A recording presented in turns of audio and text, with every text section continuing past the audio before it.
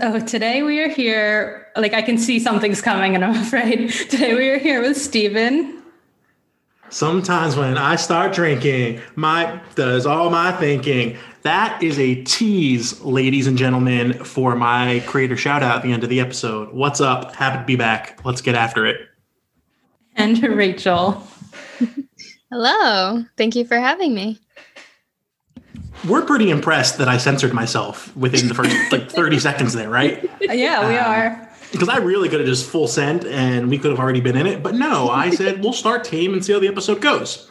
But this is not about me and my lack of self-control.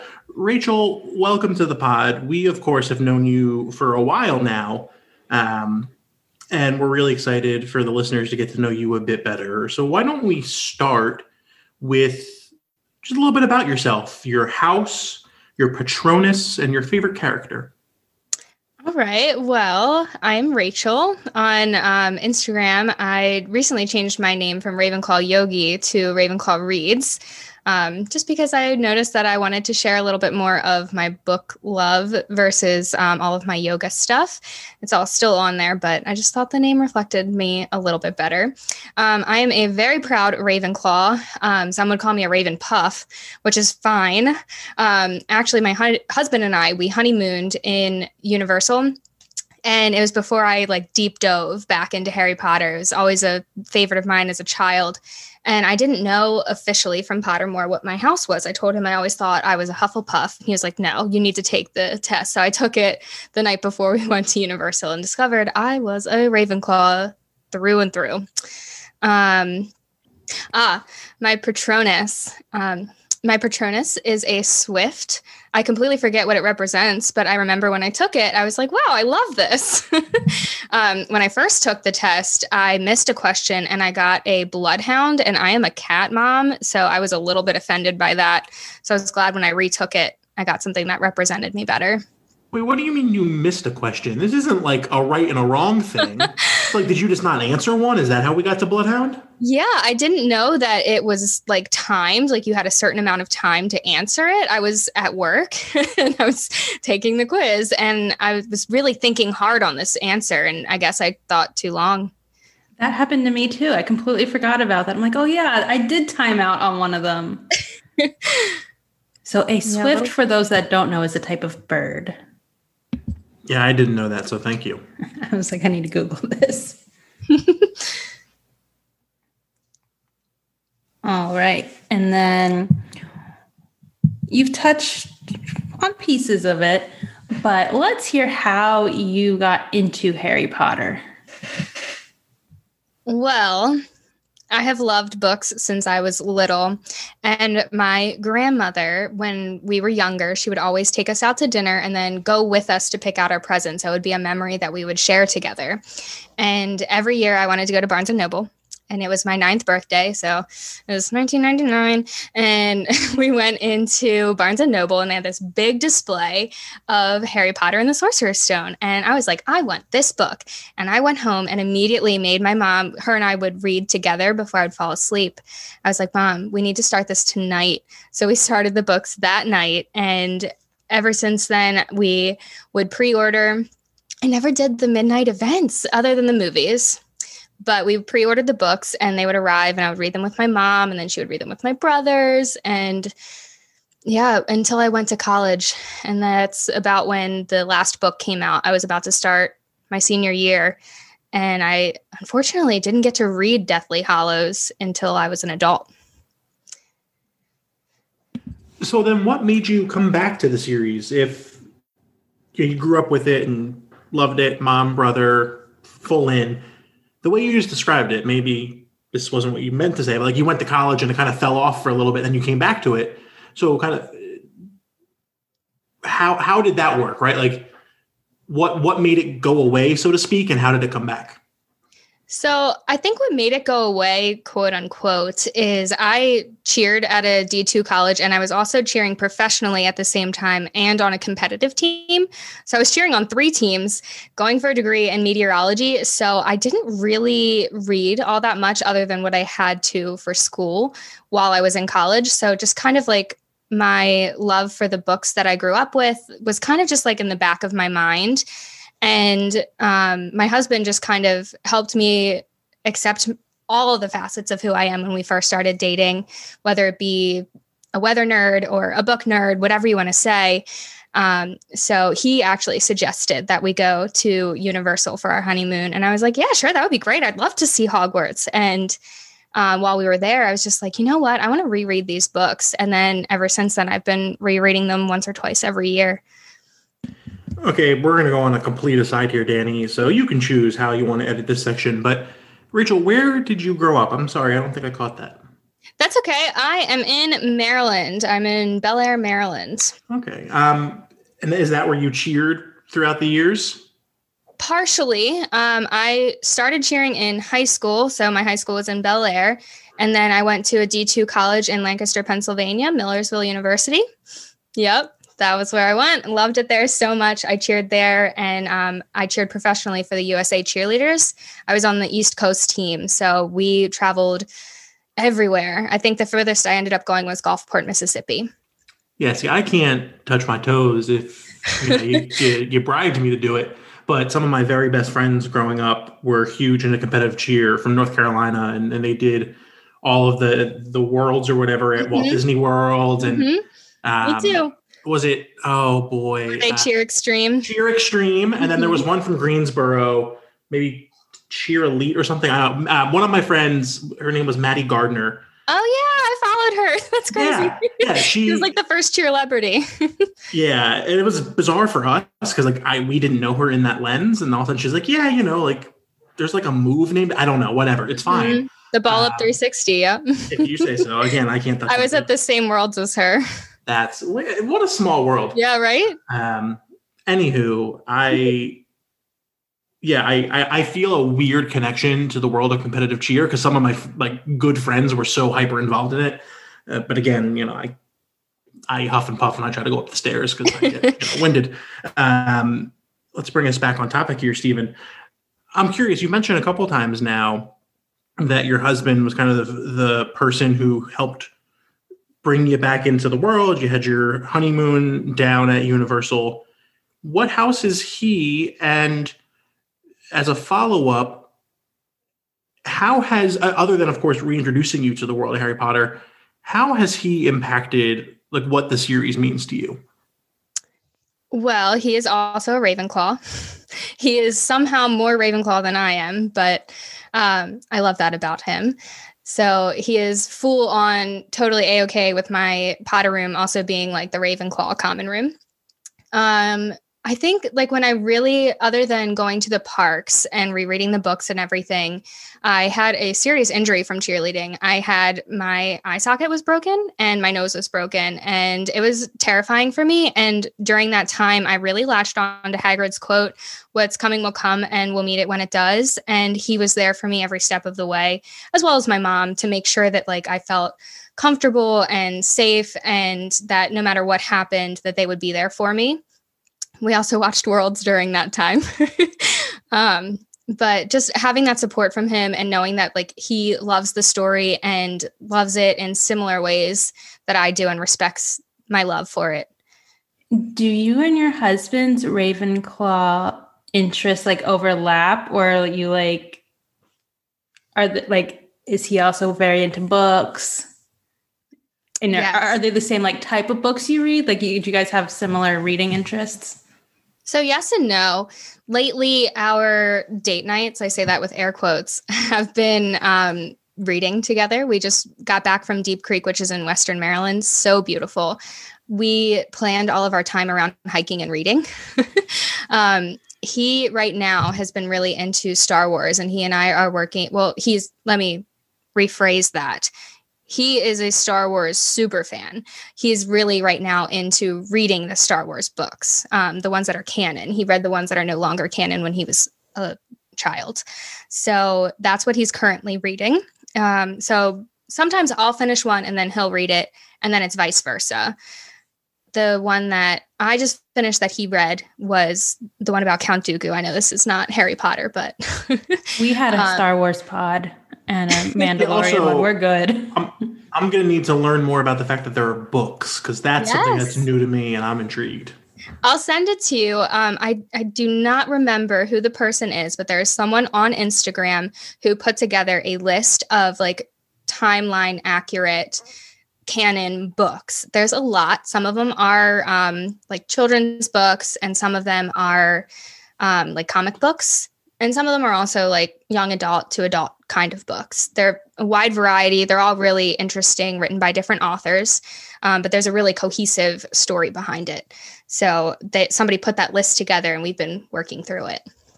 I also act that I have time to read books. I was about to say, I'm like, we literally just did an episode where we recommended a book, and you're like, yeah, I'll read that in 2025 when I have time.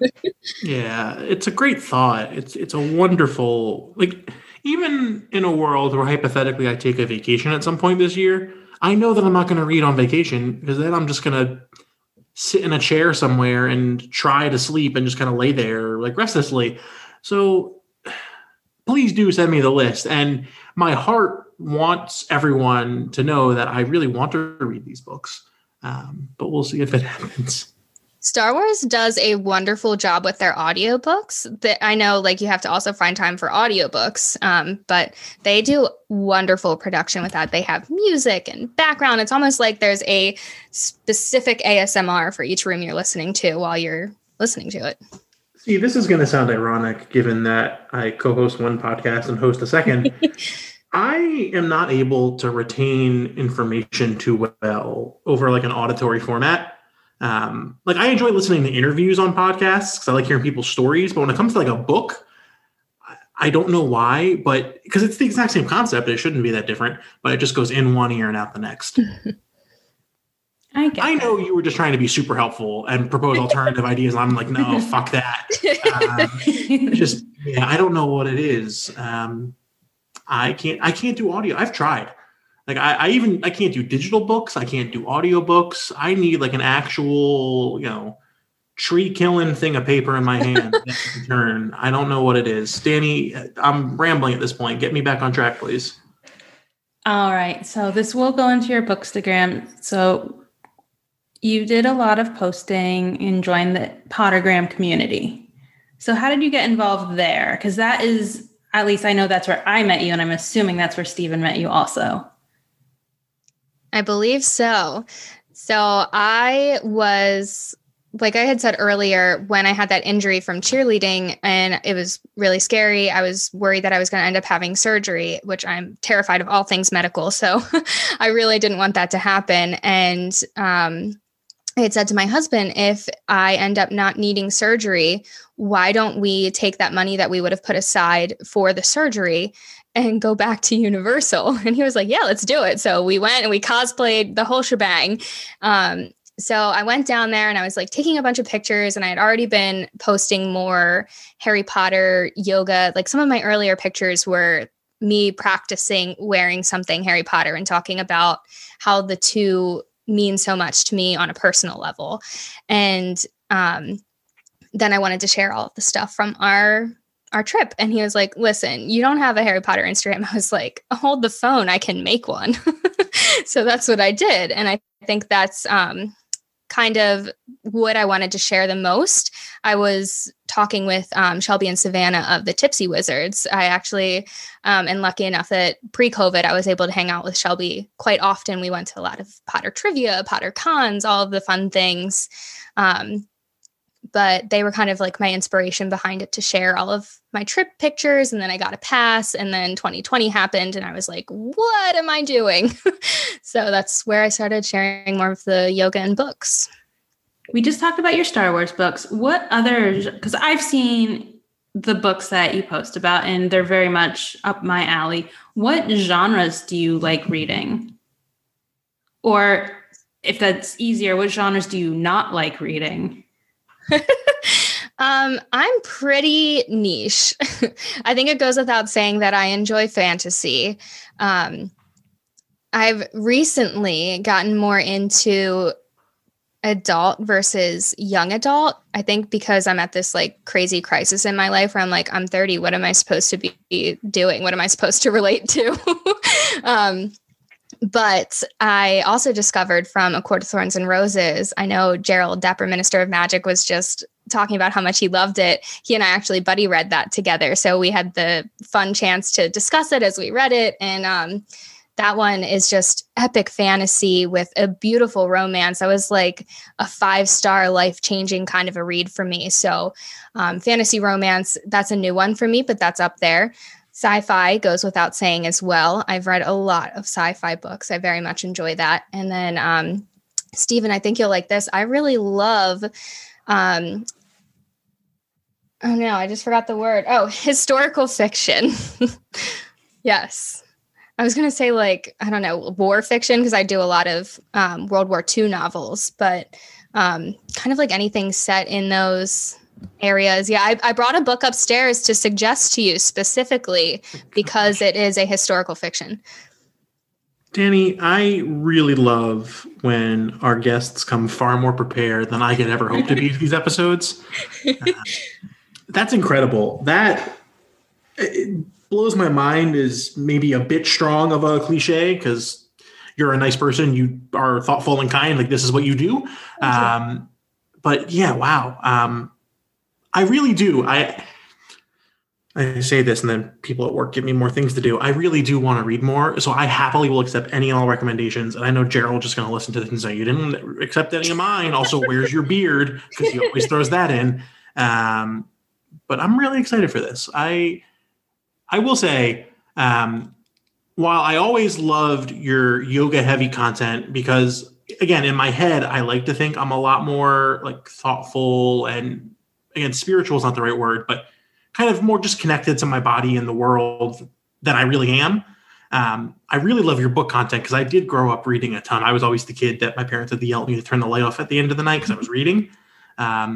And so even if I'm not reading myself, I love your Instagram profile, because it allows me in some way, shape, or form to escape into the world of books, even in the most minuscule kind of engagement of ways. So that's all to say. I do love what you do, and I do love reading. I also just love getting paid to work. So, you know. Well, thank you for saying all that. Danny, I'm all over the place tonight. I'm on topic. I've been worse in terms of tangents, but my thoughts are just all over the place. Do we think the listeners like this? Listeners, let us know. Write in to Creating Magic Podcast. Either DM the Instagram and Danny will handle it at Creating Magic Podcast, or shoot us an email, creatingmagicpodcast@gmail.com. Danny will still handle that as well, but different outlet. And let us know if you like kind of these rambling, tangential thoughts of mine. And if not, I probably won't stop, but good to know. Yeah, I don't think anything can actually stop you. Well, as someone with ADHD, it is very relatable, and I appreciate it. This was, on this week's episode, a controversial question for Stephen, because he did not like our guest response. What is your favorite kind of butterbeer? Ooh. So I've only had hot butterbeer once, but I really enjoyed it. Other than the hot butterbeer, so I think hot butterbeer is top, but the frozen was definitely my second. That was my favorite until I got to try hot butterbeer. I like to make it at home. Again, Tipsy Wizards, they have some really great recipes on there. And the fantastic Alexandra, she had shared a great hot butterbeer recipe. I made that, and my parents stopped by during COVID. We stood outside, and I brought them out little individual hot butterbeers, and we chatted and drank them. It was fantastic. So here is a question on the note of COVID, which I hate saying that, but on the note of COVID, how have you, I guess maybe have you found your relationship with the series and the fandom and the community? Have you felt that change at all over the course of this past year of social distancing and quarantining and pandemicing? I feel like that's a little bit of a yes and no.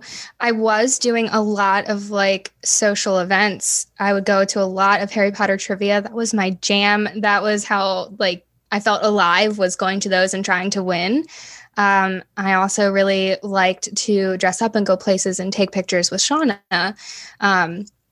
And like I said, I had bought an annual pass to Universal for 2020, so I couldn't get down there. And I think that so slight digression, but the actual weekend that the parks closed in March, I was supposed to go down with my mom, and her and I were supposed to go. It was going to be her first time, and it was her birthday weekend.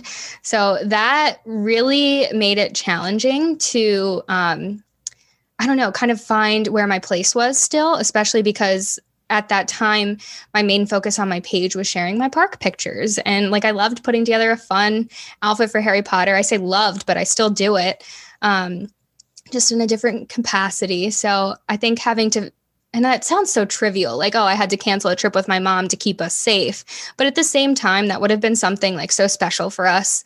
And we'll get there eventually. But I think that having to change how I shared my love and felt a part of the community and the fandom, just like challenging.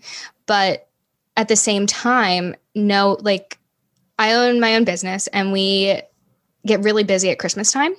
And normally I would read the books, but I was just in a movie mood. So I binged all of the movies, and being able to watch that just brought me back home, made me feel centered again, gave me like the push that I needed to get through it, made me feel the love for the fandom that I felt like I'd been missing since I've been kind of stuck at home. Being an essential worker during all of this, working in childcare, I am surrounded by babies basically who need me to be close with them. So I haven't been able to be close with others other than my husband who lives in my house with me.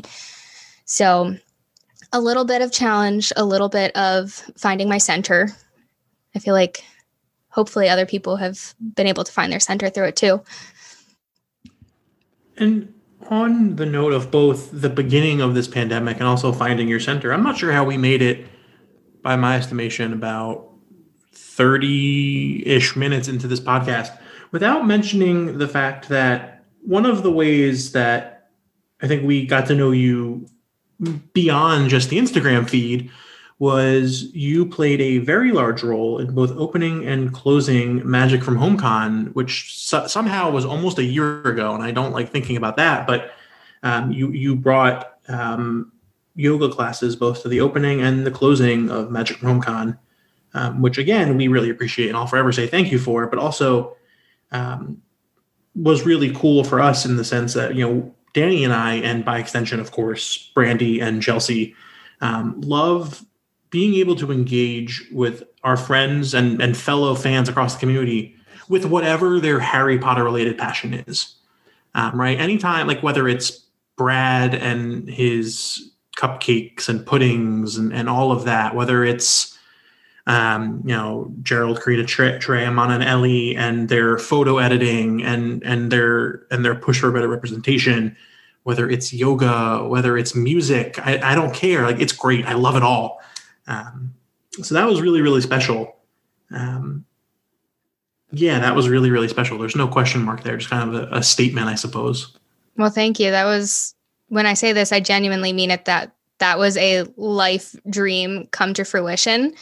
Ever since I got my yoga teacher training, I had been pushing at all of the places that I have taught to have a Harry Potter yoga flow, and it had never happened until Magic from Home.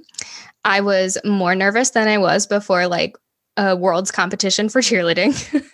I was so nervous, but my one cat, Milo, he loves yoga, and I remember I was video chatting some friends on Marco Polo beforehand, and I had sent a picture or a video rather of Milo sitting on my mat, and he was like yawning, and I was jokingly narrating that he was telling everybody to take a deep breath before we started our practice.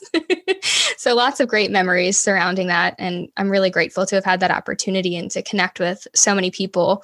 I actually still talk to a lot of people who took the class and reached out to me, so that helped me bring a little bit of community back into my life during COVID too. I love that. And that was kind of like the purpose behind us doing that in a way, is just that so many of us are so used to meeting up with our Potter friends. Like, there's so many people we know that we're just not, like, Stephen and I are not in a logical way to see each other regularly. Like, we're getting to the point, it's been almost a year and thank God for that.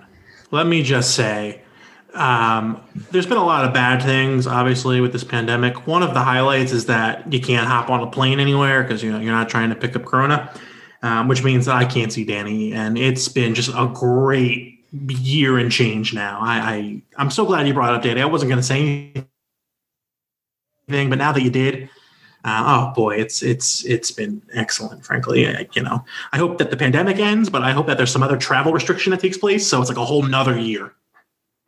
I feel the sarcasm dripping off of that. So mean. But things like that allow you to meet new people and find other people that have those passions. Like, I feel like that's one of the ways that we've kind of managed to survive this year. Definitely. So especially like with you, with being around children, you can't go out with regular people. So the internet community is who you kind of lean on in that time. 100%. I would say that like my friendships with the people that I considered my closest friends on the Pottergram have skyrocketed, and I talk to them every single day. Chelsea of Fandom Fashionista, if I don't talk to her before I go to work in the morning, I panic and worry that like she's lost or something. And same goes for obviously like Shauna and Kat of Magic with Kat and Taylor Butterbeers and Mini Ears. I've been so blessed to have that group of girls in my life to support me and listen to my crazy worries and, be there for me every step of every day. Butterbeers with Mini Ears is one of the best Instagram names I've ever heard. And I don't know, candidly, if I follow you, but I'm rectifying that right now if I don't, because that's just one hell of a name. Right? It's fantastic. Butterbeers. Oh, no, there you are. I do follow you. Okay, well, my apologies. Oh, I recognize your content. I just didn't recognize the name. Oh, yeah, of course. The churros. How could I forget the churros? She used to be for Fox's sake. I love this person. Way back in the day. We just need her to create everyone's Instagram names. Seriously, she's the pun queen. Wow. Okay. So then here's a good question, because I'll just fixate on that for a while. So let me put my phone away. Now that we are, as we've established, basically a year into social distancing, with no idea kind of what's going to happen for the rest of this year, what have you learned about yourself? I would imagine, and I don't want to put any more undue pressure on you here, but given the fact that you're a certified yogi, and given the fact that you're a facilitator, a teacher, a caregiver, right? Like, I imagine you've spent a lot of time self-reflecting and thinking about this past year and what's changed for you, just kind of introspectively. I'm curious what you'd want to share on that front. So there's two things that immediately come to mind. And the first thing was my first realization that I kind of like meditated on a little bit as we first headed into this, and like all the division in our country leading up to and during COVID, and even continuing, just how everything has to be I am we and you are they. And I feel like with COVID, we were forced to recognize that we are all humans. We are all on one planet. We are all interconnected. And no matter where we are, we're all facing this in some capacity. And I felt like that was such a huge revelation that I hope others have witnessed and felt as well, whether it be simply because of COVID or because they're learning that from their homes, they're able to communicate with their friends from all over the globe, whether they feel that they feel a connection to somebody else just because we're all going through this quarantine thing. I feel like that connectedness, that oneness came from a not great place, but it can give you this feeling of less alone and more of recognizing that we all need to work together. We all need to realize that we're one. The second thing is escapism. I saw a video of, obviously everybody who listens to this is of all different ages, but myself, I'm an older millennial. So we have been through a lot. We were children not to get like deep or anything, but you asked the question. We were children when 9/11 happened. That was about the time that we were all pretty much coming to Harry Potter too. So we had that escapism then, and we have that escapism now. We've just seen so much, and having that chance to escape into books, to escape into a world where you feel seen, where you feel that you can connect to something and feel a part of something bigger than yourself, I think is so important. And I think that's one of the reasons why I was able to read so many books this year, because if I was feeling sad, I could just jump into this world where I could be this like galactic savior who found all these crazy skills that she never knew she had, or, just putting yourself into that world that's not this one. Well, now I'm curious to circle all the way back to the front end of this conversation. What was so special about Harry Potter for you growing up? I know you said you read it with your mom and your brother, and that obviously, I don't want to diminish that in any way, shape, or form. But given that you just said that escapism is such a big thing that you've clung on to throughout 2020 and now 2021, I'm curious, was Harry Potter growing up like a form of escapism for you? And not to say, as I've talked about many times on this podcast, not to say you necessarily were escaping from anything bad, but just a form of artistic escapism. I'm curious if there's a tie there. Yes, absolutely. So I went to a very small elementary and middle school where I was with the same maybe 20 people from kindergarten through 8th grade. And I was incredibly bullied for being the quiet girl. I am 5'1", so I was made fun of for being short. You name it, I was made fun of for it. So when I went into Harry Potter and met this boy who was bullied all of his life by his family, by everyone around him, and then he found this place, Hogwarts, that is home. And he was able to find his chosen family, to find people who accepted him for who he was and was with him no matter what, no questions asked, to have people who cared about him and guided him, and being able to find that in a story and know that there is hope out there for little 9-year-olds, 11-year-olds, to be able to find that in something, in some capacity, I think is really what struck a chord with me and why I kept coming back to it. You also mentioned a couple minutes ago that people of all ages listen to this podcast. And again, it's a thing I've said once. It's a thing I'm going to say many times. I know in particular, Potter Kid Reads and Chloe, I'm so sorry to your parents for my continued presence on this podcast, really.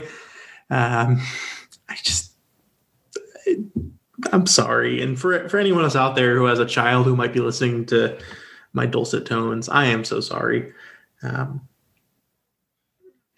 Boy, at some point, Danny, we're going to have a reckoning with my content on this podcast. We're going to have a reckoning, or we just go, hey, Chloe and Potter Kid, go start the kids version. No, we're not. No. We already compete with enough other quality podcasts out there. We're not introducing more competition, okay? Look, I already plug First Year's Pod and occasionally Puffcast and the Quibbler podcast. I'm not about to start glad-handing competition into the game here. That's not how this works. Okay. Rachel, hello. Hello. Why don't you indulge us with some fun, opinionated questions? Happily. We'll start nice and easy. How about favorite book and favorite movie? Oh, easy. My favorite book is Harry Potter and the Half-Blood Prince. Top 3 book of my entire life. I just love how much we get to learn in it, and just everything is just chef kiss. Favorite movie, that is a tie. Probably Sorcerer's Stone, because I feel like it is your first introduction. I remember going and seeing that. Fun fact, I was really into acting as a child, and I was convinced that my mother was going to take me to London and let me audition to be Hermione. I practiced my British accent. It was terrible, but I really thought that I was going to beat out Emma Watson. So when I went and saw that, I really saw myself in those films. But I love that it follows it so much. And it's just that nostalgic feel of coming home and seeing Hogwarts for the first time. But the one that's tied with it is Prisoner of Azkaban, because, you know, that's such a turning point. You get Sirius, you get Lupin, you get all that fun stuff, a little bit darker. What class would you add to the Hogwarts curriculum? Ooh. Maybe an art class. I always said that my magical job would probably be a magical portrait painter. So maybe I could teach the kids how to do that, charm it with my little charms master's degree. And then I'm going to bring back an old question, because I don't think we asked you favorite characters. No. I can give you a top 4, maybe. We'll accept that. Okay. Favorite teachers, again, is a tie, because who can actually pick? I love Lupin. He is that father figure that Harry never had. He is just brave and loyal and everything that you would want Harry to have in a teacher. Tied is McGonagall, again, because like a mother figure that he never really had. And just all of like her low-key cheek and loyalty, all of the above. And then I have 2 favorite students. I think it goes without saying, I love Luna. She is just the best. She accepts people for who they are. She doesn't look for you to be anything that you're not. She's creative. She thinks outside the box, and I just adore her for all of that. And I feel like she has a connection with animals, which I appreciate. And then tied with her is Hermione. That was the first character I saw myself in. She was bookish. She loved to read. She was loyal, and I don't consider myself overly brave, but she was brave, so I wanted to emulate that. But yeah, those are definitely my top 4. Were you a flyer? I was. You're a little brave, okay? Just straight up, you're a little brave. Yeah, flying feats. What about, where's my other favorites, Danny? How about, we'll ask 2 Slytherin questions, not 1, but 2. Same question, different characters, I guess. Is Snape a hero or a villain? And is Draco redeemed in your mind? I'll start with Snape.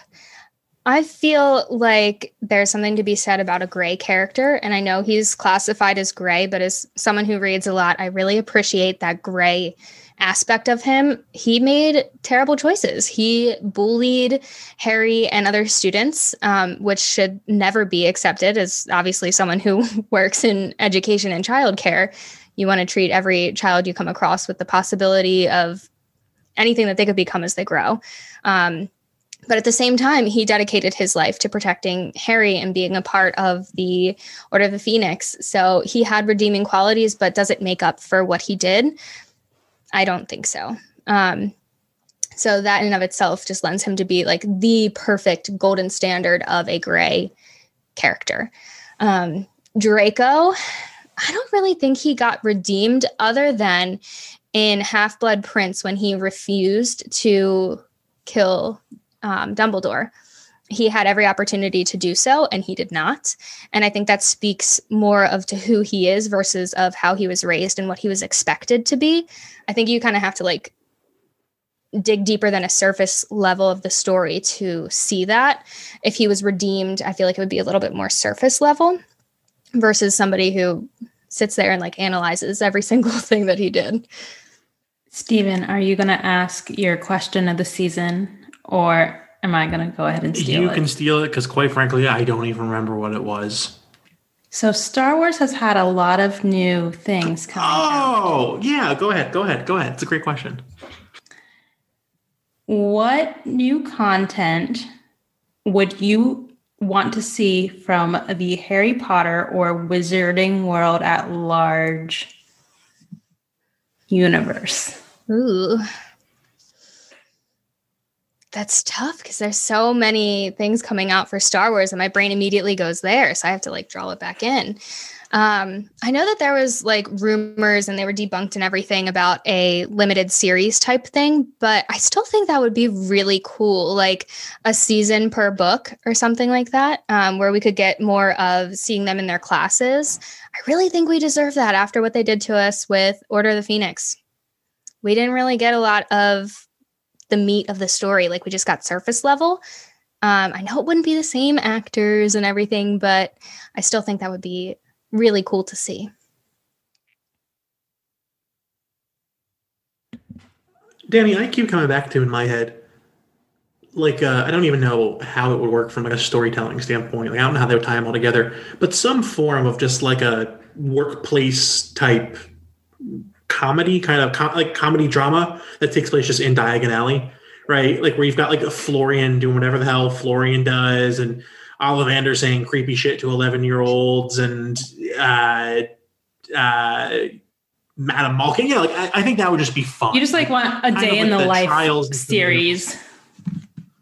Yeah, like maybe after a long day, Ollivander goes over for an ice cream cone and just complains about how some kid blew up his store. You know, like whatever. I don't know, but that would be fun because, I mean, the easy hook is that JKR had written a whole much larger plot for Florian originally that got taken out in further edits of books. So there's obviously some form of backstory there that exists, if not in the canon directly, at least kind of in the theoretical universe behind the canon. That would be cool. Yeah, that would be cool. I'd be down. I'd sign up. I'd also like to see a Broadway show that has a storyline that isn't universally panned for eschewing the canon. I'd really like that. That would be cool. If anyone out there wants to produce one of those or just make Puffs canon, I'd be fine with that too. Either or. I'm fine pretending Chris Child just didn't exist if y'all are. Fun fact, that came out right before we left for our honeymoon. So we pre-ordered it and my husband read it. We started our honeymoon in Fort Lauderdale. So while we were out there, he was reading that and I was reading the historical fiction book I'm going to recommend to you. And he was not a fan and neither was his sister. So he told me not to read it. I still want to see it because I heard that the stage magic is amazing and it's a great experience. But if they didn't like it, I don't think I will either. and like, this is going to be a rough metaphor, but to me, it almost feels like the durian fruit in that if you smell the durian before you taste it, you're just going to hate it no matter what it tastes like. And I remember getting the book. I was so excited. I got it from my package room in my apartment building. I said to my roommates, I am holing up in my room for the next like 4 hours. I'll see y'all then. And it was so disappointing. And so I've heard nothing but great things about the actual production value of the show. And I'm sure it's outstanding. And the cast and crew put so much work into it. But it's durian. I smelled it. I can't taste it now. So why don't we get some book recommendations? Happily. So I put aside 3 books per house to recommend. I hope that's not too much. I like and that. Then 2 books that I would just recommend to any Harry Potter fan. So I'll start with Ravenclaw as it is my house. As an aside, I'm going to hold the book because I need visual help. So the first book that I'm going to suggest for Ravenclaw is a sci-fi. I feel like sci-fis are just such a fun mind experiment that I feel like most Ravenclaws would really enjoy that. It puts you in a almost alternate universe that you really have to learn and get to know to be able to follow. So the first one is To Sleep in a Sea of Stars by Christopher Paolini. He wrote an epic dragon saga that I did not read. So this was my first foray into his writing. It is an adult sci-fi novel that is the most inventive and unique sci-fi I have ever read. It was the most unique alien life force. It was a first contact kind of a story. And if I'm going to love a book, I need to love the ending. And this ending was not overtly predictable, but it felt like it was the absolute perfect way to end this story and give you hope for the characters in the story. Danny, I saw you were nodding. Have you read this one yet, or is it on your list? I actually read that one before it was released. Lucky. So I really enjoyed that one. I also am a big fan of the Aragon series, and he had started writing this when he was like 15 or something. Bonkers. Just talk about talent. Yeah, no. And I believe he has another one in the works. Yeah, I don't think that this one, and you can correct me if I'm wrong, but I don't believe that this is a series per se, but that he's going to write more stories in this universe. I think that's what I've heard too. Yeah, and I'm down for every single one. It was 900 or 878 pages of just epic. Yeah, I have never read a story like that before. Exactly. And I think sci-fi can get so repetitive, just in like all the tropes. And this was just so unique. So that's my first Ravenclaw. The second Ravenclaw, actually, all these are sci-fi. I'm sorry for doing that to you, all Ravenclaws, but hello, here I am. The next one is the Illuminae Files. I kind of talked about escapism this summer. This is by Amy Kaufman and Jay Kristoff. This is one of the books that I escaped to this summer, and I devoured these. They're another really thick book, but they are incredibly visual. I don't know if either of you have seen this series out there, but to circle back to Butterbeers and Mini Ears, she's the one who recommended it to me. So it's like a series of emails and text messages and pages where the words look like the flight path of a ship. There was a page that I remember reading. I love to read in a bubble bath. And I was reading this in a bubble bath, and I had to spin my book 360 to be able to read it because the person's ship spun 360. And it really immerses you into this world. And these characters have to use their knowledge of programming, of hacking, and dig deep within themselves to be able to problem solve, to get through a basically like a pandemic on a spaceship and all sorts of other craziness. So it just screamed Ravenclaw to me in that they had to find all of this within themselves. This is a YA, so the main characters were under 18 or 18 years old. So I just found that to be awesome. I just want to say, as we're doing this, I'm loving this. First off, this feels almost like the book version of when Carissa Marston and Sarah Jones Dittmeyer, who I call SJD, I've never asked her if she likes it when I abbreviate her name like that. So either you're welcome or apologies, Sarah. When they do their house cocktails on Instagram Live every so often, and they're like, this is a cocktail that's perfect for Ravenclaws, and this one's perfect for, like, that's what this feels like, but with books, and I am so here for it. Well, that is quite the comparison. Thank you. Yeah, and like, it's healthier than cocktails. Not that cocktails necessarily are unhealthy, but, you know, you can put coconut cream or something in a drink. You can put a lot of sugar. This is just great literary content. So, like, double whatever. This is great. Please continue. Thank you. Well, that takes us to our last one for Ravenclaw. This one is called Light from Other Stars by Erica Swiler. I'm not positive if I'm saying that correctly. This one was recommended to me by Kate of Kate Can Relate. Not this summer that just ended, but the previous. And this one is a sci-fi that, again, is super unique. So, Danny, if you like unique sci-fi, and literally any Ravenclaw listening, highly recommend this. So our main character's dad is a scientist, and he is trying to find a way to slow down time so he doesn't have to see his daughter age. He wants to be able to be in this moment with her forever. So he is experimenting with this, and it goes as wrong as it can go. And time completely slows down almost to a halt. And just the way that we are described how this happens, this little like time bubble, is just brain melting. It's so unique how people within the bubble and people without, like outside of the bubble, are interacting with each other, how time moves forward, and where they are in comparison to it is just absolutely crazy. this book, along with a dream that I had a couple years ago, actually inspired me to write a book myself that's pretty similar to this. I've written 2 pages, so I say that very lightly. But just the idea of how like time can interact with each other and like how it moves around and stuff like that. So those are my Ravenclaw ones. Which house should I do next? Steven's a Hufflepuff, so that's probably the best choice for next. All right. These books are, again, some of my top favorite books in the entire world. The first one I'm going to recommend is The Book of Lost and Found by Lucy Foley.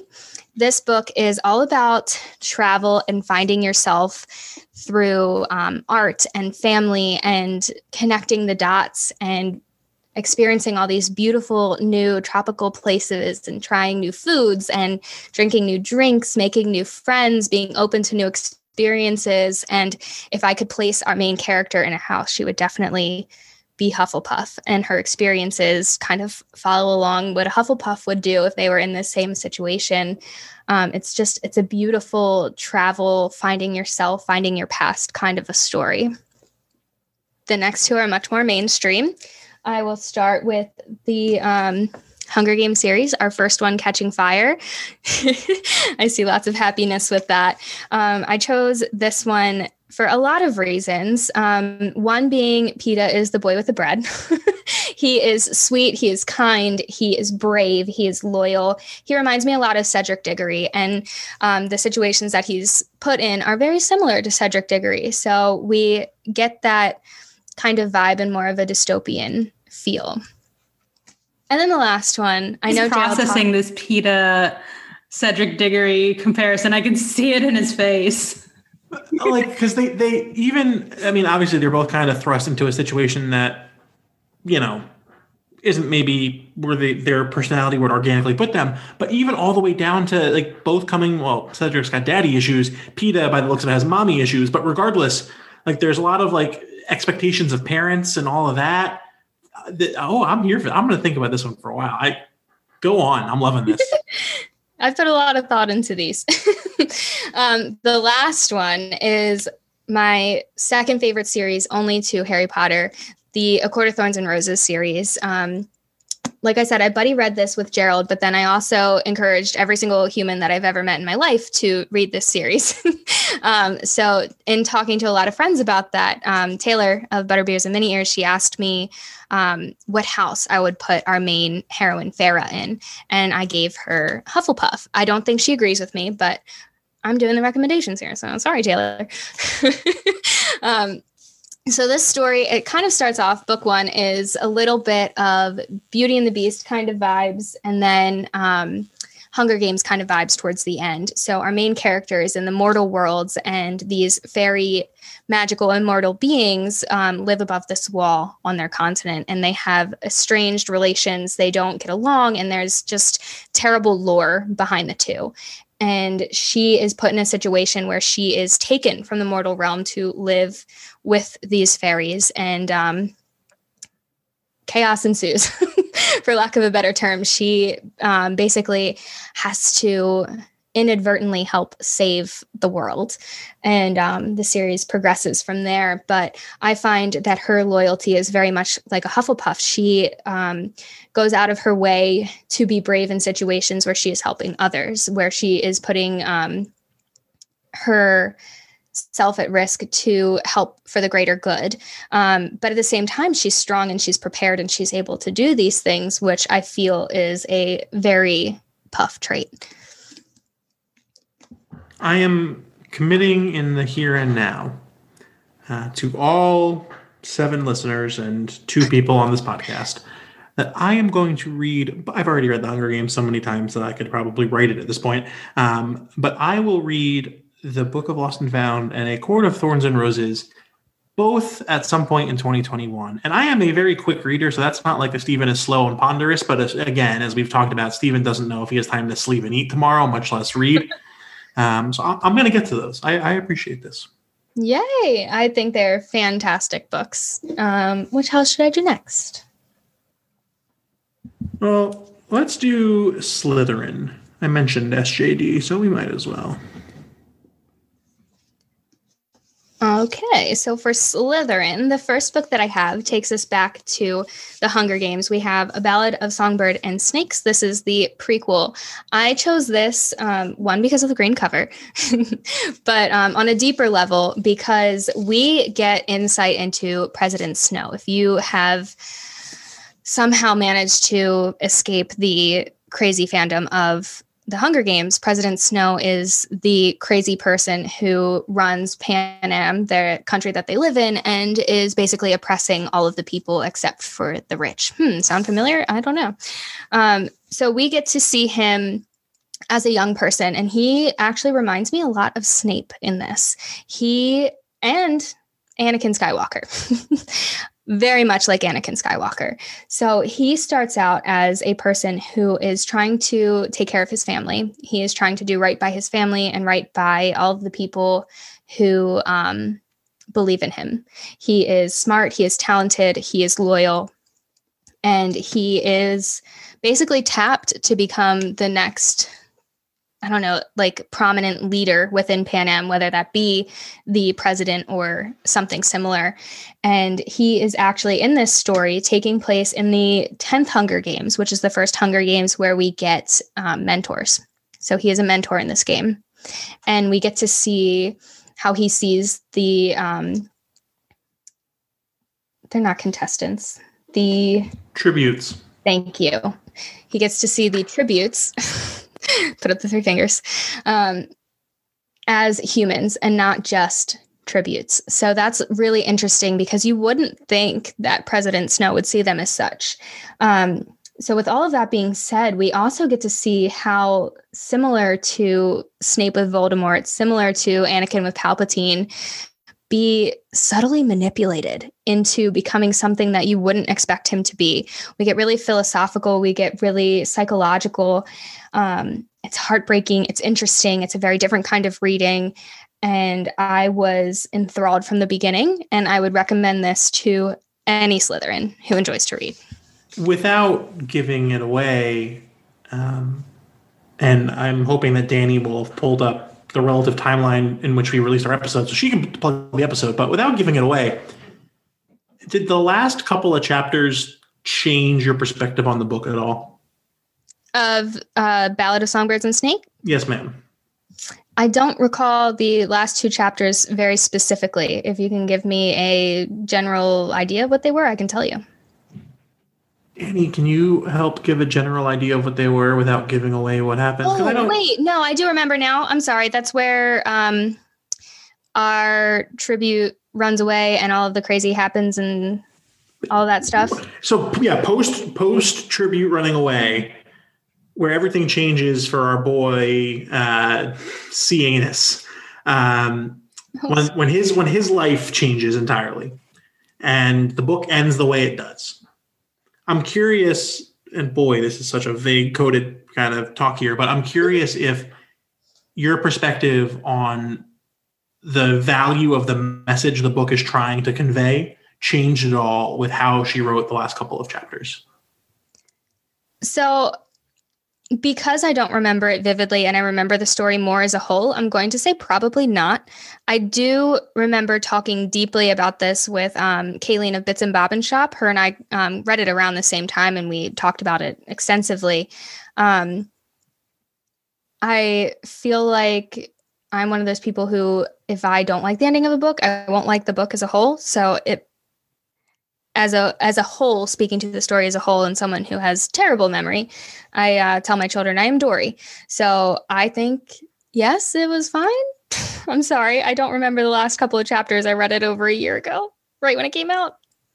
So for everyone, once they do read it, Stephen and I read it the first week it came out, and I texted him when I had finished, and he literally said, "Turn on the microphone, we're recording reactions." So we have an episode. It's May 26th of 2020, and it is at least my just put the book down initial reactions, and we just went through the book. So after you read the book, or if you're not going to read it, just go listen to us talk about it. But you should read it. Yeah, I have Feel free to go check that out. Kayleen and I also did a 2-part Instagram live that I saved on my IGTV where we discussed it. There was also a significant amount of wine that was consumed by the end. So that could also tell you why I don't recall the exact last couple of chapters and more so the story as a whole. Okay, we're just going to do a spoiler.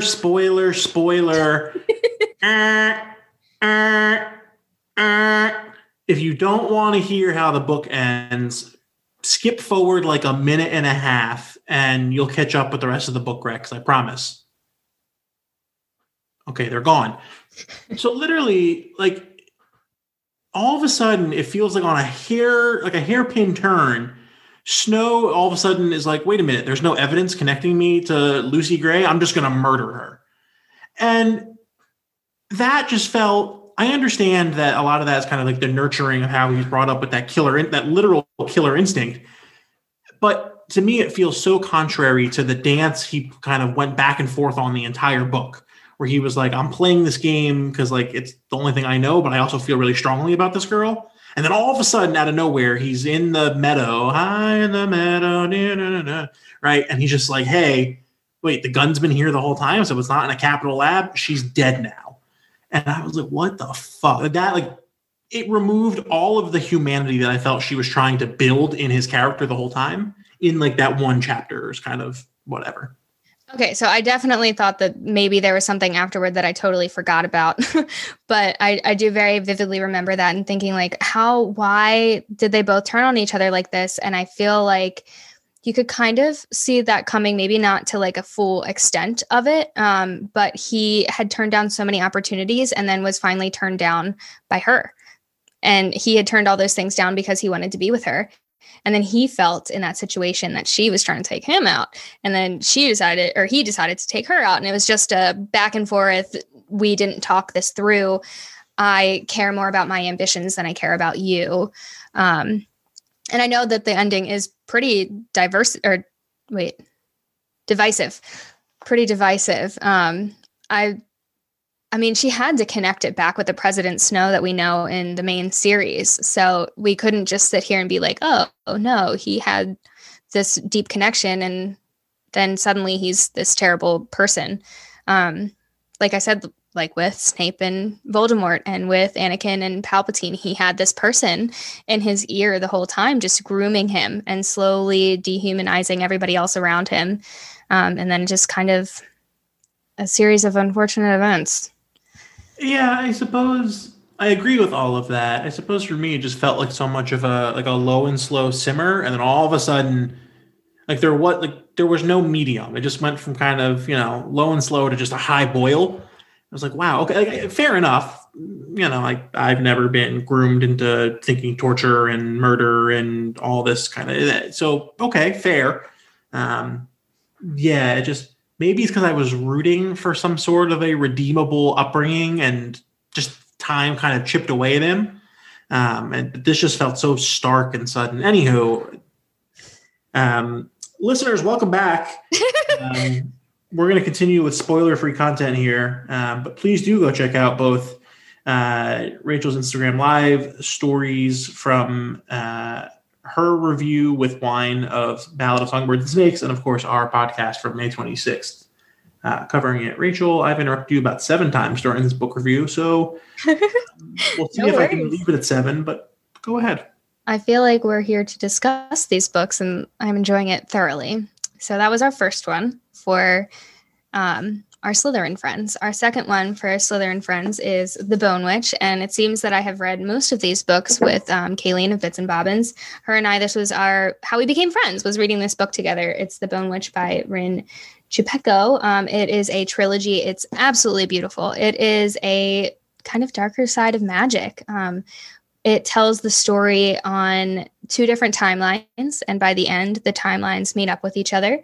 It was my first introduction to an enemies to lovers kind of a trope, so that was unique to me. I know it's an overdone trope, but I loved how they did it.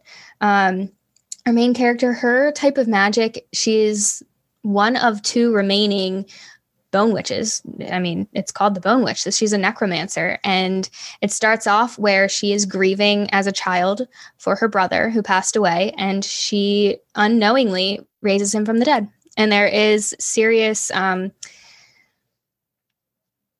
backlash, serious misinformation about what bone witches are. And you eventually learn what their strengths are and how vital they are to this world.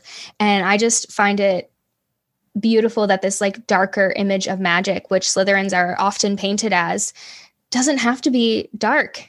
Whether the magic is viewed as such doesn't make that magic wielder dark. So I put this with the Slytherins because I feel like, yeah, you can have dark magic, but you don't have to be a bad person. I know like Harry Potter dark magic is different than this dark magic, but the same idea goes into play. And then the last book for Slytherins is the Cruel Prince series, the Folk of Air series by Holly Black. I will say the first book was a little slow to start, but once we get into it and we hit the meat of the story, it is so cool. Again, we have that enemies to lovers, which I guess I find to be a Slytherin type of trope.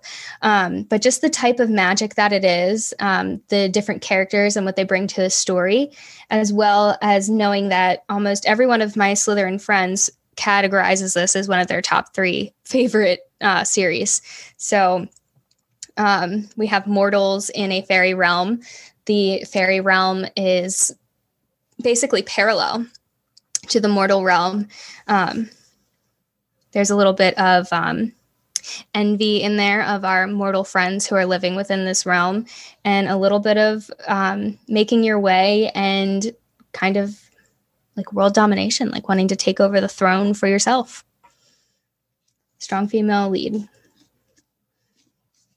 So those are my Slytherin recs, which I guess would bring us to our last ones, which are Gryffindor. Is the first one The Lion, the Witch, and the Wardrobe? I'll see myself out. It's fine. That was number 8. There we go. It is not. However, those books are fantastic. The first one is my favorite book of all time. Within like a week of reading this book, I got a quote from it tattooed on my body that tells you how incredible this is. We have another Sarah J. Maas masterpiece. It is Crescent City. This is going to be a series, but we only have book 1 right now. And if she breaks my heart after this, I am just going to give up on life. But Crescent City has our main character, who I would absolutely categorize as a Gryffindor.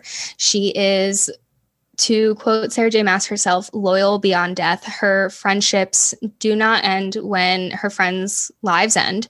In fact, she dedicates her life to finding justice. She faces every situation with humor, with undying bravery, even if she's nervous. We get some like awesome love story information in there. A little bit kind of like Book Ginny and Book Harry, how they are together. Just witty, bantery, friends at first. And hopefully Sarah doesn't pull what she always pulls. But we have this really awesome fantasy world that is set in a city kind of a setting. And we don't get that a lot in fantasy. It is a true, like, I grew up right outside of Baltimore. I lived in there for a couple of years. Like, I could imagine this kind of taking place in a fantastical Baltimore kind of a setting. So definitely, I mean, I would recommend this to any human who can read, but at the same time, I categorize it in Gryffindor because our main character, Bryce Quinlan, is extremely Gryffindor, and I love her so much.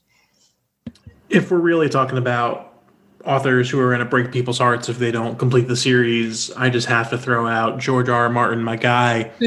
The Winds of Winter and A Dream of Spring at this point really are going to be just nothing but a dream, because you're getting up there in age and these books aren't showing up, and I really need these books. I need A Song of Ice and Fire to be completed because the TV show just doesn't do it. It doesn't do it. I feel about season 8 of the TV show the same way I feel about Cursed Child. I wish it didn't exist.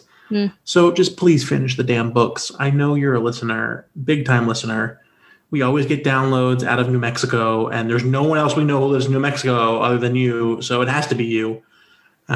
Finish the books, my guy. Anywho, that was number 9. Rachel.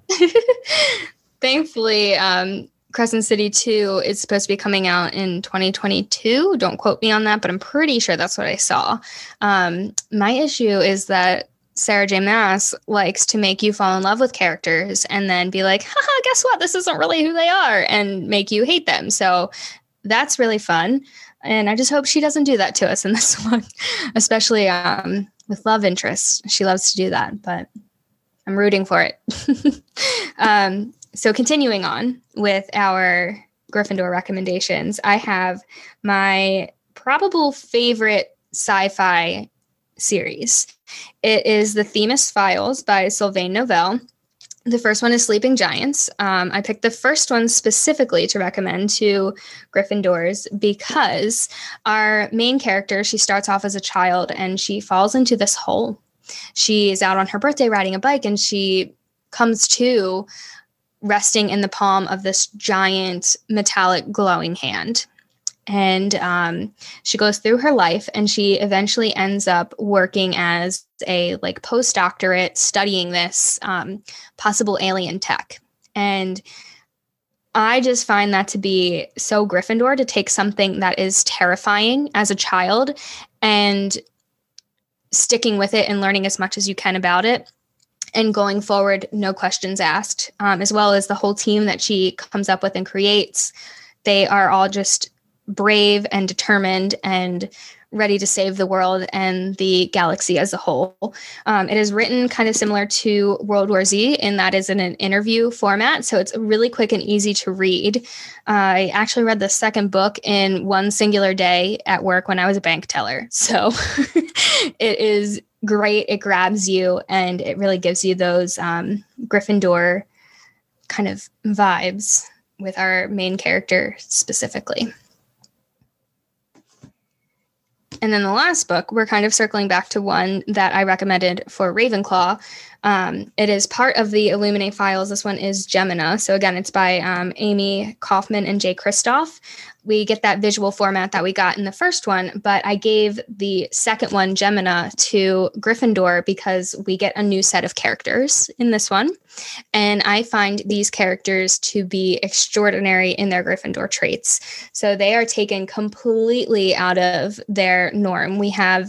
They call her Galactic Princess or something because her dad is the leader of the whole space station. So she's just looked at as this privileged, spoiled girl who wouldn't know left from right. We get a male lead character who is basically part of a drug cartel and nobody expects anything of him.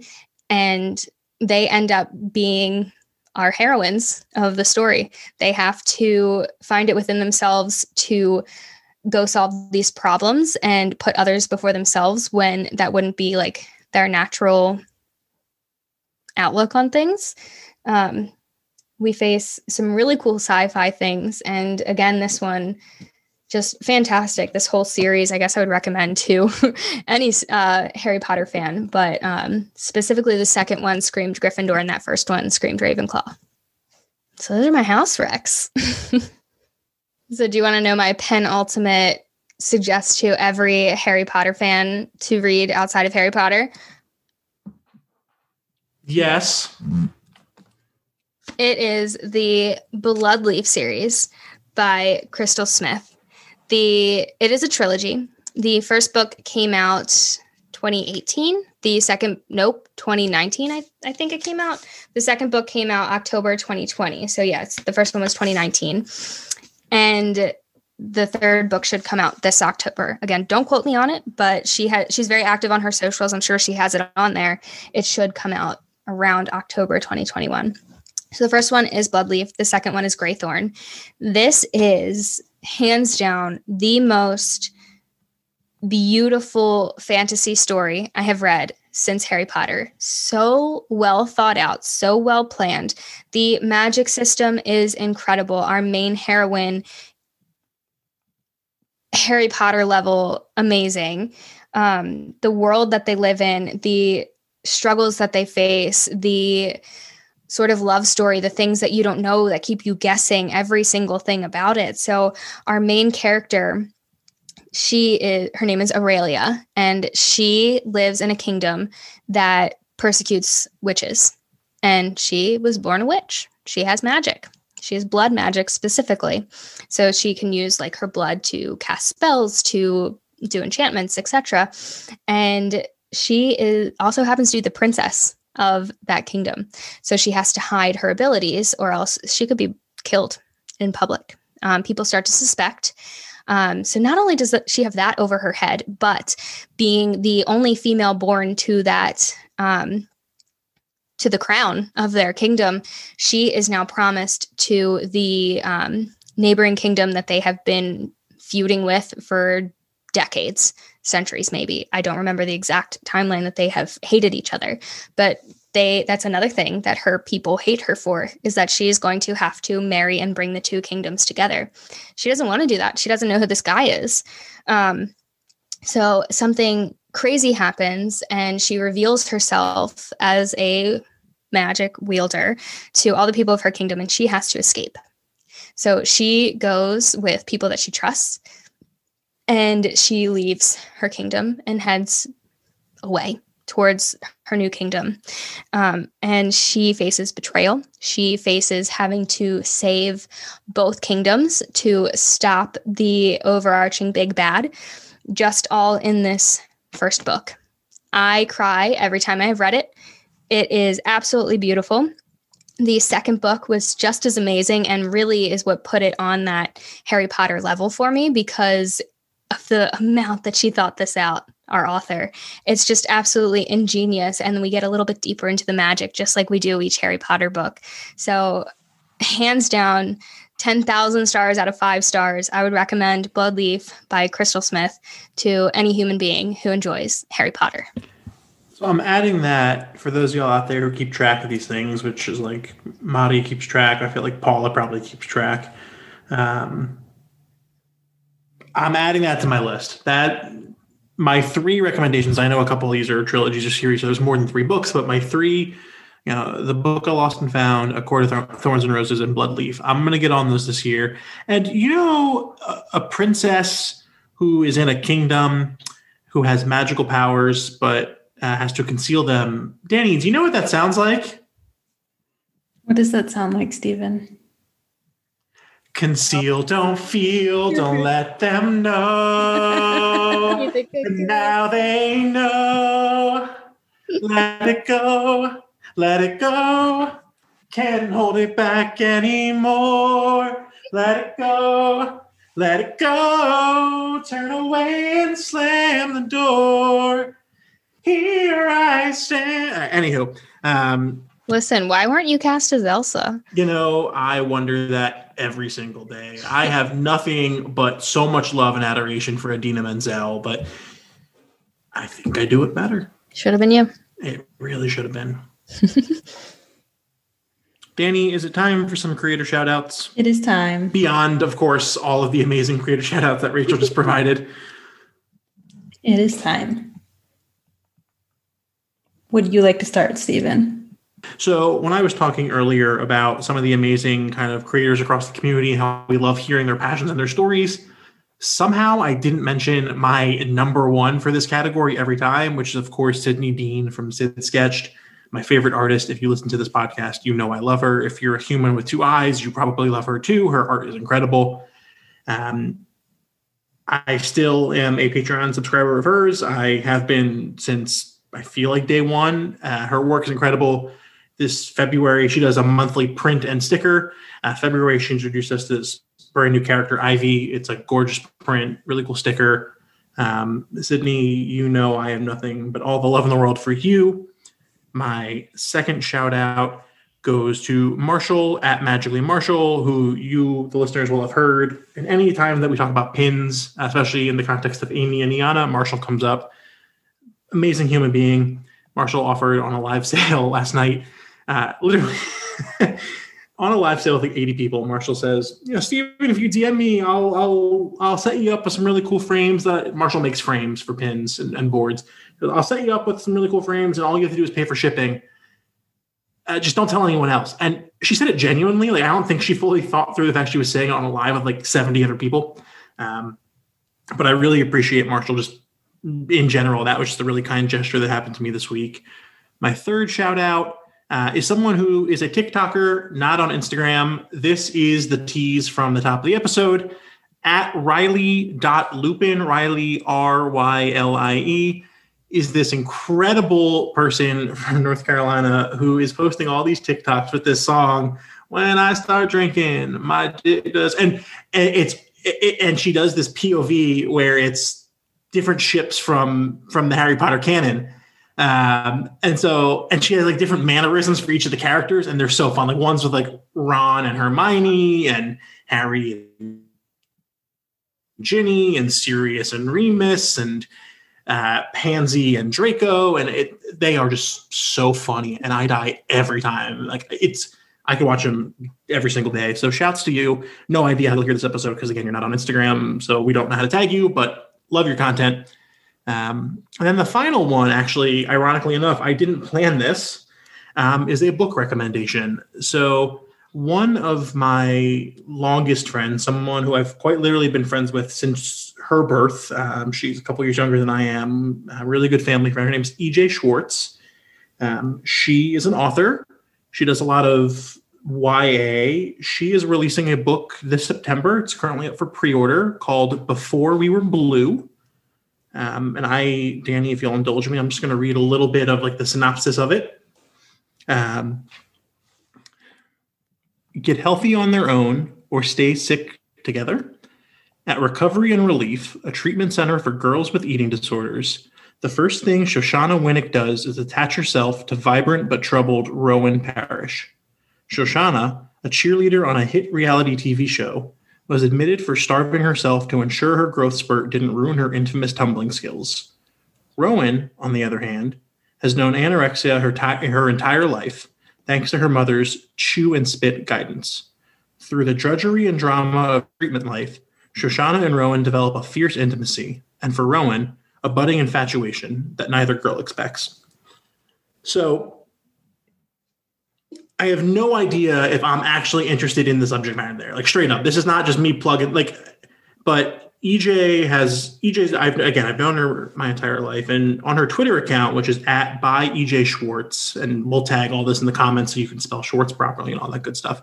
She does this thing every week called One Line Wednesday, where she just posts like a little couplet of something she's written. And every single time I'll read one. I want to learn so much more about the backstory behind it and everything else that I know she's thought through that goes into this little tiny snippet we get on Twitter. And she is one of the most creative and talented people I've ever met. So the book's currently available for pre-order. You can check it out. Her Instagram is at ej.schwartz, SCHWARTZ. Her website is www.ejschwartz.com. That's also accessible through her Instagram. The book comes out September 14th. Currently up for pre-order. I already ordered Danny a copy and myself a copy. It's only $10. I think there's a little bit of a sale on some of the websites I forget for pre-ordering. Anywho, I'm rambling, but EJ is so talented, and I couldn't be more proud of her and happy for her. So those are my shout-outs for today, Danny. Rachel. If I can just add a little something to that. I'm sorry. Just as somebody who has been involved in the cheerleading world for so long, I feel like that's a really, really important topic. I know myself, as well as a lot of people that I have cheered with, have dealt with body image issues and eating disorders, and just knowing that you're not alone in that, and knowing that there's the story out there that could help you find some relatability within that. I feel like that's going to be really important. So thank you for sharing that. Yeah, the whole book connection, again, was not intentional. The fact that we're talking about books with you and I was plugging a book tonight, didn't even think about not the secondary, but the other connection of the fact that it's a book that has a cheerleader as a main character. That's kind of odd. Mm-hmm. It was meant to be.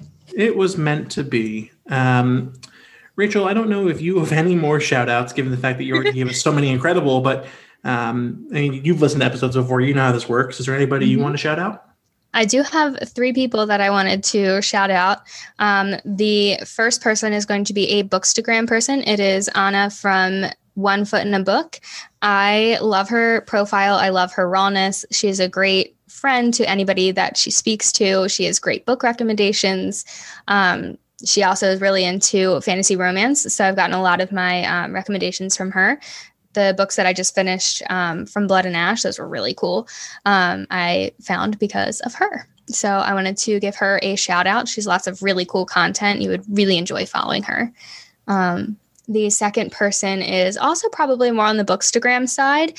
She is Peachy Queen Cosplays. I don't know her on a personal level like I do Anna, but she does really cool A Court of Thorns and Roses, especially like for me. That's what brought me onto her page, as well as the Illuminae files that I talked about earlier. She does really fun reels. I'm not sure if she's on TikTok. I don't have one personally, but I love the content that she creates. It's so fun, it's unique, and really brings some characters to life.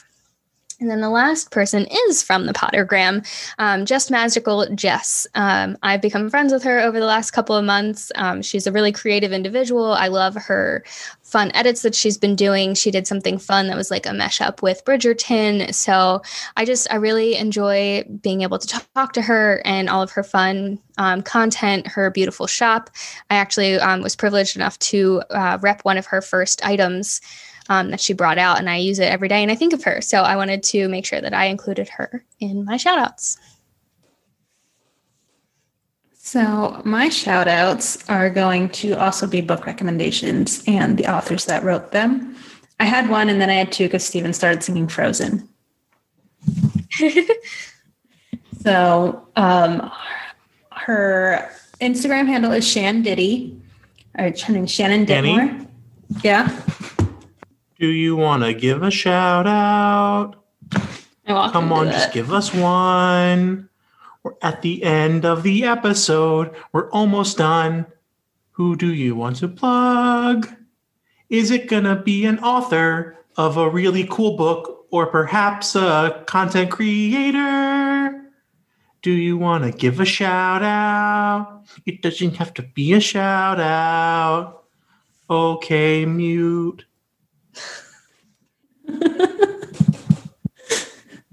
I'm kind of impressed. You got through the whole song with words. This is what happens when I work just ghastly amounts of time with kind of very little respite for just my kind of lunacy to kind of, rear its head. And then I get done working. I have unsalted tortilla chips for dinner and I say, let's podcast. And here I am. Anywho, Danny, you were recommending a book by Shannon Ditmore. I interrupted. Ditmore. So yeah, okay. Go ahead. Her Instagram is Shan Diddy. She recently, it came out, I think October. It is called Winter, White, and Wicked, and it's described as a cross between Frozen and Mad Max. So interesting. I read her first trilogy, which is quite a few years old. She's also a Harry Potter fan. So, but she also they just announced that she's getting a sequel to the book too. So I highly recommend checking her out. And then another book I want to recommend is from, I have to check her name, Rachel Griffin. Her handle is Times New Rachel. Her first book will be coming out in June. It's called The Nature of Witches. I finished it this week. You should pre-order it. It was very good. It's definitely like young adult, but it's so worth the read. I think I finished it in 2 evenings, and I stayed up way past my bedtime reading them. Please send me the link to that. I will send you that link. So those are my shout outs for the episode. So thank you so much, Rachel, and thank you for all the book recommendations. Happy to do it. Thank you for having me. We're definitely going to get you back to just do random recommendation hour, or not hour. That's the whole episode. Absolutely. But books and wine, we can make it a thing. Get it trending. I wasn't sure if Steven was going to say something there. That's okay. Danny doesn't know how to end these things. So, well, usually you just yell cut. So that was great. Done. Cut out. Awesome.